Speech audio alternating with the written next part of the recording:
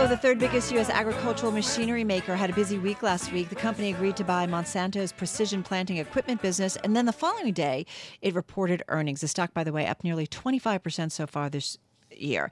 Let's get more on the business of AGCO. Martin Richenhagen is Chairman, President, and CEO at AGCO, and he joins us on the phone from Atlanta. Nice to have you here with us. Martin, talk to us a little bit about the environment and specifically the U.S. farmer. What are you seeing in terms of their business and their demand? Yeah, good afternoon. Finally, I think we bottomed out here in the U.S. And there's a peak-up demand. That means farmers need to replace their equipment. I think farm income this year is also okay because, yes, farm or commodity prices have been higher in the past, but they're still on a very historical, on a very solid level.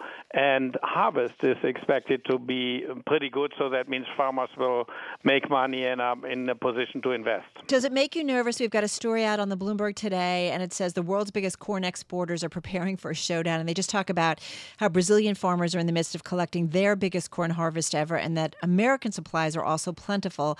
So it's going to be a buyer's market for those who need to buy corn, but it does, a little bit of a clash. I don't know how that plays into maybe what you might see in terms of demand for your products. Not so much because at the same time we see world population growing and growing and growing. Protein consumption, so meat consumption is up in emerging markets. Therefore, there will be also demand. Interesting. I'm also interested in, I was, moving around, reading some different stories on you guys and taking a look at kind of the Internet of Things and how you guys, along with everybody else, are embracing technology more and more. Talk to me a little bit about that in terms of spending and where you see kind of your industry going. Yeah, at AGCO we call that Fuse. So that means we want our products to communicate between our various brands, Massey Ferguson and Challenger, mainly here in the U.S. But we want our equipment also to talk to equipment of competitors, and that's pretty much unique. So that means we do not use technology or modern IT solutions in order to cut competition out. We also think that the data is owned by the farmer, and what we want to do is we want to help, almost like continuous improvement in manufacturing. We want to help farmers to become more and more efficient, and therefore we invest a lot of money in this area.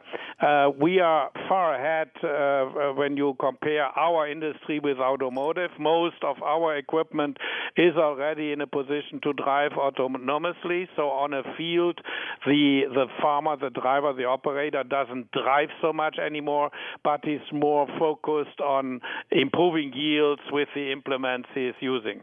Interesting. I'm also curious, I mentioned on the introduction into you that you guys just bought that precision planting business from Monsanto. Are we going through a new phase in agriculture that relies on smarter technology? Yes, for sure.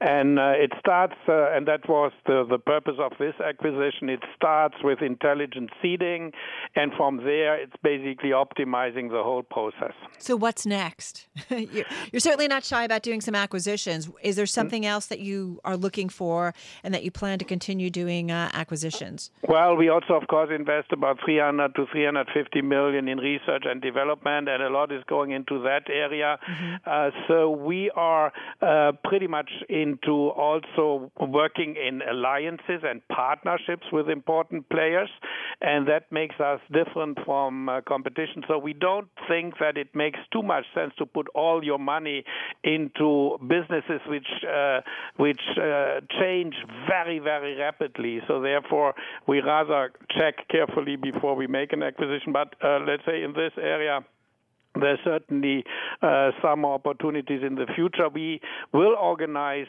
something called iVent, where we basically invite founders and small companies, businesses, which are just startups, in order to present their case, and then maybe this will end up in the one or the other corporation or even joint venture or acquisition also. What keeps you up at night?